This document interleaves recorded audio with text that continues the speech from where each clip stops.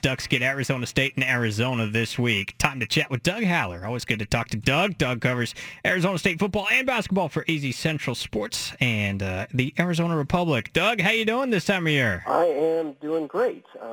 Glad I'm kind of surprised the end of the season's already here. It goes by so fast, but the next 2 weeks should be fun, and of course Vegas should be crazy for the Pac-12 tournament, so I'm looking forward to that. The Sun Devils have had the last week off before taking on Oregon and Oregon State on this road trip. Their last time out on the floor faced their rival, Arizona, and I know Arizona State came all the way back in that game from a big deficit to take a lead, and then DeAndre Ayton happened. What did you see in that 77-70 Arizona win over the Sun Devils? Well, I give Arizona State credit. They were down by 18 in the first half, which was their largest deficit of the season, and it kind of looked like they were about ready just to get blown off the court, but they did rally, and they have shown all season that they have that type of ability to score quickly and either kind of push opponents off the court or at least get back into games, and that's what happened. But in the second half, it just, I've known this throughout the course of the season, but, DeAndre Ayton is just kind of in a league by himself. Especially against ASU, which is kind of thin up front. They had no answer for him.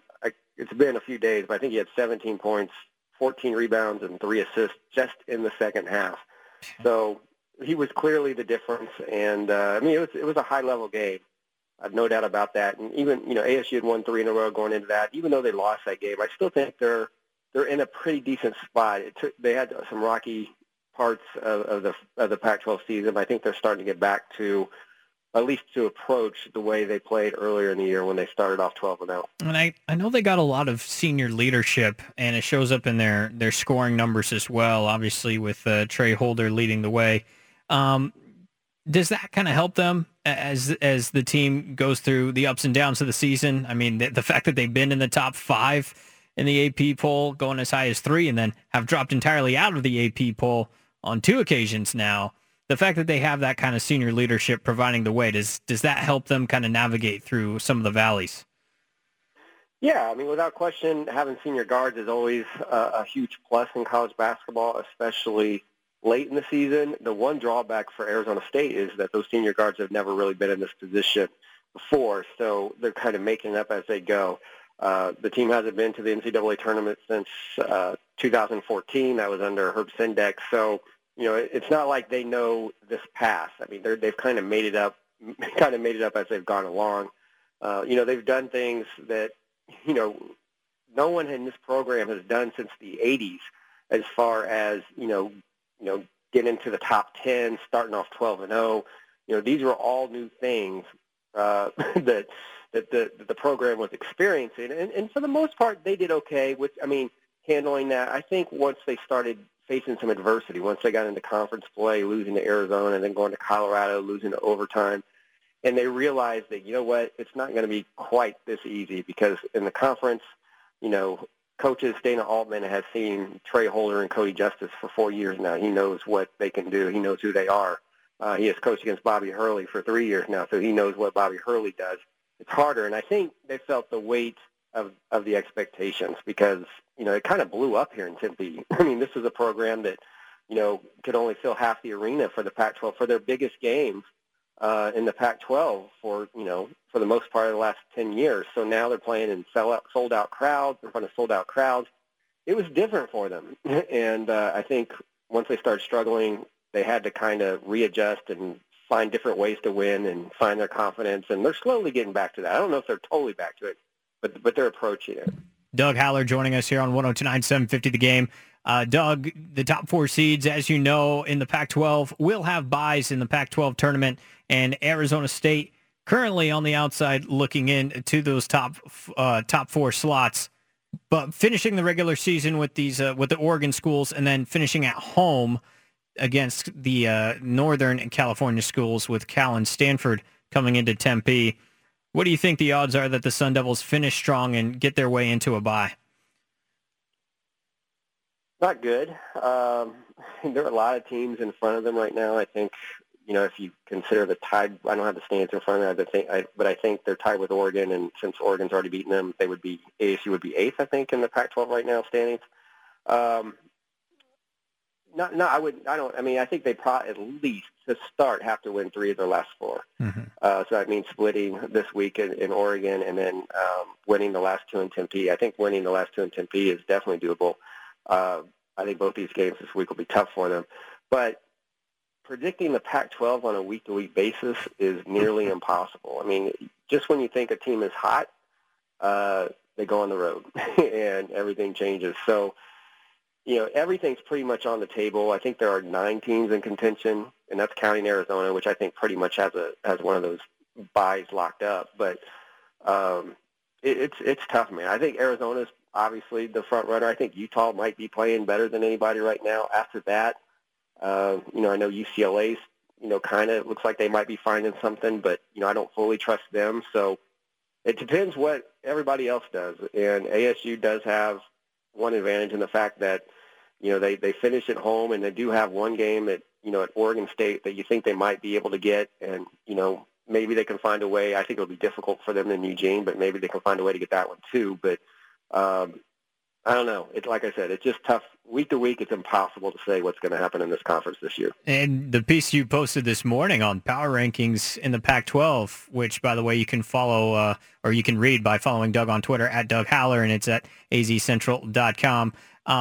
Arizona, top of the conference right now, and for good reason. And it looks like they've got the best talent top to bottom, without a doubt. But then there's Utah that you got power ranked number 2, and it's like that's a team we can forget about all too easily. But Utah is also playing some of the best basketball in the conference. But I guess, Doug, is this a good college basketball conference, or is there just a lot of parity, or are those both and statements can both be true at the same time? All the metrics say that the Pac-12 is the worst of the power conferences. I tend to lean that direction, but at the same time, you mentioned I'm a AP Top 25 voter. I've done that for several years now. It's never been as hard as it is right now to come up with 25 teams that belong in the top 25. Usually, the top 10, you have a good idea who those are. Maybe you could stretch out to 15. After that, you could just throw it up in the air. It's not just the Pac-12. It's really all over the country. St. John's beating Duke, St. John's beating Villanova. We're seeing things that typically, and I know college basketball has always been kind of this way, but I don't know if it's been to this extreme. I don't know how good anybody is. Obviously Villanova's good. Virginia's extremely good. I would have put Purdue in that conversation before they lost 3 in a row. Michigan State obviously looks like, they're always dangerous this time of year anyway. But, I think usually when you go into a year or go into the NCAA tournament, you think you can maybe, circle 8 teams and go like, those 8 teams have a chance to win the national championship. I think it might even be closer to 20 this year. It's just a really bizarre year. And the Pac-12, Arizona is obviously the leader, but, it's not the Arizona we've seen from previous years. They're not as dominant as they've been. And I think, maybe the conference might be a little bit deeper than usual, but, I don't see anybody that's, to me, when you look at it, I don't see anybody that's capable of a deep NCAA tournament run. And I would include Arizona in that. That doesn't make me very popular in the state, but, I just don't see a team. Obviously Arizona has elite talent. There's no doubt about that. If you put their roster up against anybody's in the country, you might take theirs. But, and even Sean Miller will say, they very rarely will you watch Arizona and say, like, okay, they look like a team that can do some damage. They've been kind of up and down. Now, maybe they're starting to put some things together right now. We'll have to wait and see. But to me, it just seems like it's a down year for the conference overall. While we're kind of touching around that subject, the fact that Arizona is one of those schools being investigated by the FBI and one of the prominent brands when that report came out, what are your thoughts on just the state of college basketball right now and all the kind of unsurety and the nervous hand-wringing I'm sure that's being done by a lot of coaches and athletic departments?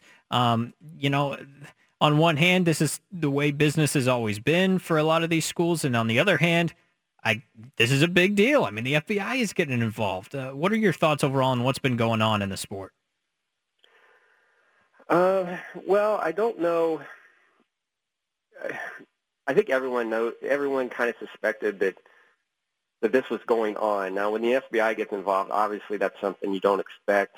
When it first happened, way back before the season started, everyone was predicting that this was the end of college basketball as we know it, and here we are 4 months later, and really not a whole lot has changed. I mean, you've had Rick Pitino ousted, of course.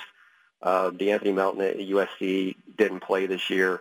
Certain players that were directly involved, their situations changed, but the two Pac-12 programs that were included in the report, Arizona and USC, they had some changes on their coaching staffs, but as far as when this first happened, people in Arizona were talking about Sean Miller was going to possibly lose his job.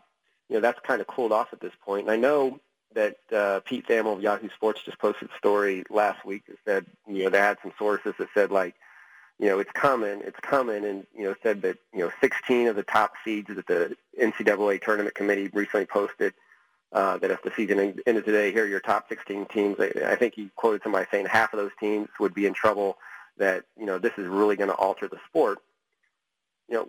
We've been waiting a long time for this. And my concern, my question is, how far is the FBI willing to go with changing the sport of college basketball? Is that something that they really want to make a priority?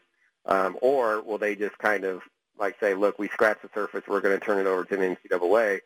And, of course, the NCAA doesn't have the greatest track record with cleaning up the sport in the first place. So, to me, it's always been kind of a, I don't want to say I'm looking at it with a little bit of skepticism, but, it's just kind of okay, we'll see what happens. There's been a lot of talk, but not a lot of action at this point. Doug Haller, AZ Central, joining us right now. Last couple things for you, Doug. First, this Arizona State matchup with Oregon Thursday night. What do the Sun Devils have to do in this game on the road in Eugene to change the result from when they lost at home to the Ducks earlier this season? Well, Arizona State is at its best when their senior guards are shooting the ball well, and that happened throughout the non-conference season. It was amazing how well Trey Holder, Cody Justice, and Shannon Evans all played together. Since then, in the conference season, teams have done a good job of taking away one of them or two of them, and they've had a hard time winning when two of the three aren't playing well or one of the three. They need Trey Holder to play well, first and foremost, and he has been playing better lately. I think I went back and looked. When those three guards account for at least 60% of their scoring, they're 8-3, and the biggest wins have come when those three guards have accounted for 60%. The Kansas win, the Xavier win, UCLA, USC. So they need to do that. The other thing is they need to get to the foul line. They don't. They're limited in the post, and they've kind of offset that throughout the season when they've played their best by getting to the foul line. At one point, they were leading the nation in free throw makes and attempted. Well, over the past 8 games, they've attempted fewer than 20 on 5 occasions, and they've lost 3 of those games. So they need to get to the foul line, and they need those senior guards to play well. If they do that, they can beat anybody in the conference. They just haven't been able to do it consistently lately. Last thing for you, Herm Edwards, how's he doing? Herm is, everyone always asks me that. How is Herm Edwards? He's fine. He's exactly what, everyone says. Is he really like what you see on TV? He is exactly what you see on TV. I can't wait for, I've never said this, but I can't wait for when spring practice starts because I just want to see what it's like to work with him on a daily basis, because so far I've sat down with him one-on-one. I've seen him in a couple press conferences, and he's always been kind of that soundbite type coach, always very motivational, even speaking with the media. So I just want to see him what he's like on a daily basis, if he's always that guy. Because when they did hire him, I talked to some guys that had coached in the NFL, and they said that that kind of runs its course over the course of the season, and players kind of learn to tune that out. So that's my big question. But I think people are warming up to the idea, at least locally. I don't know about nationally, but at least locally, I think people are starting to warm up to his hire, and they finished their recruiting class strong, so that certainly helped. Can't wait to read your work from Arizona State spring ball and just to see, I can't wait to see the results that Herm provides and to see what kind of hire that was in terms of wins and losses will be intriguing. Doug, thanks so much for being generous with your time. It's good to connect with you, and enjoy the trip to Oregon and all the college basketball that I'm sure will could be coming in the next few days for Arizona State and moving into the Pac-12 tournament. All right, guys. Thanks for having me. I appreciate it.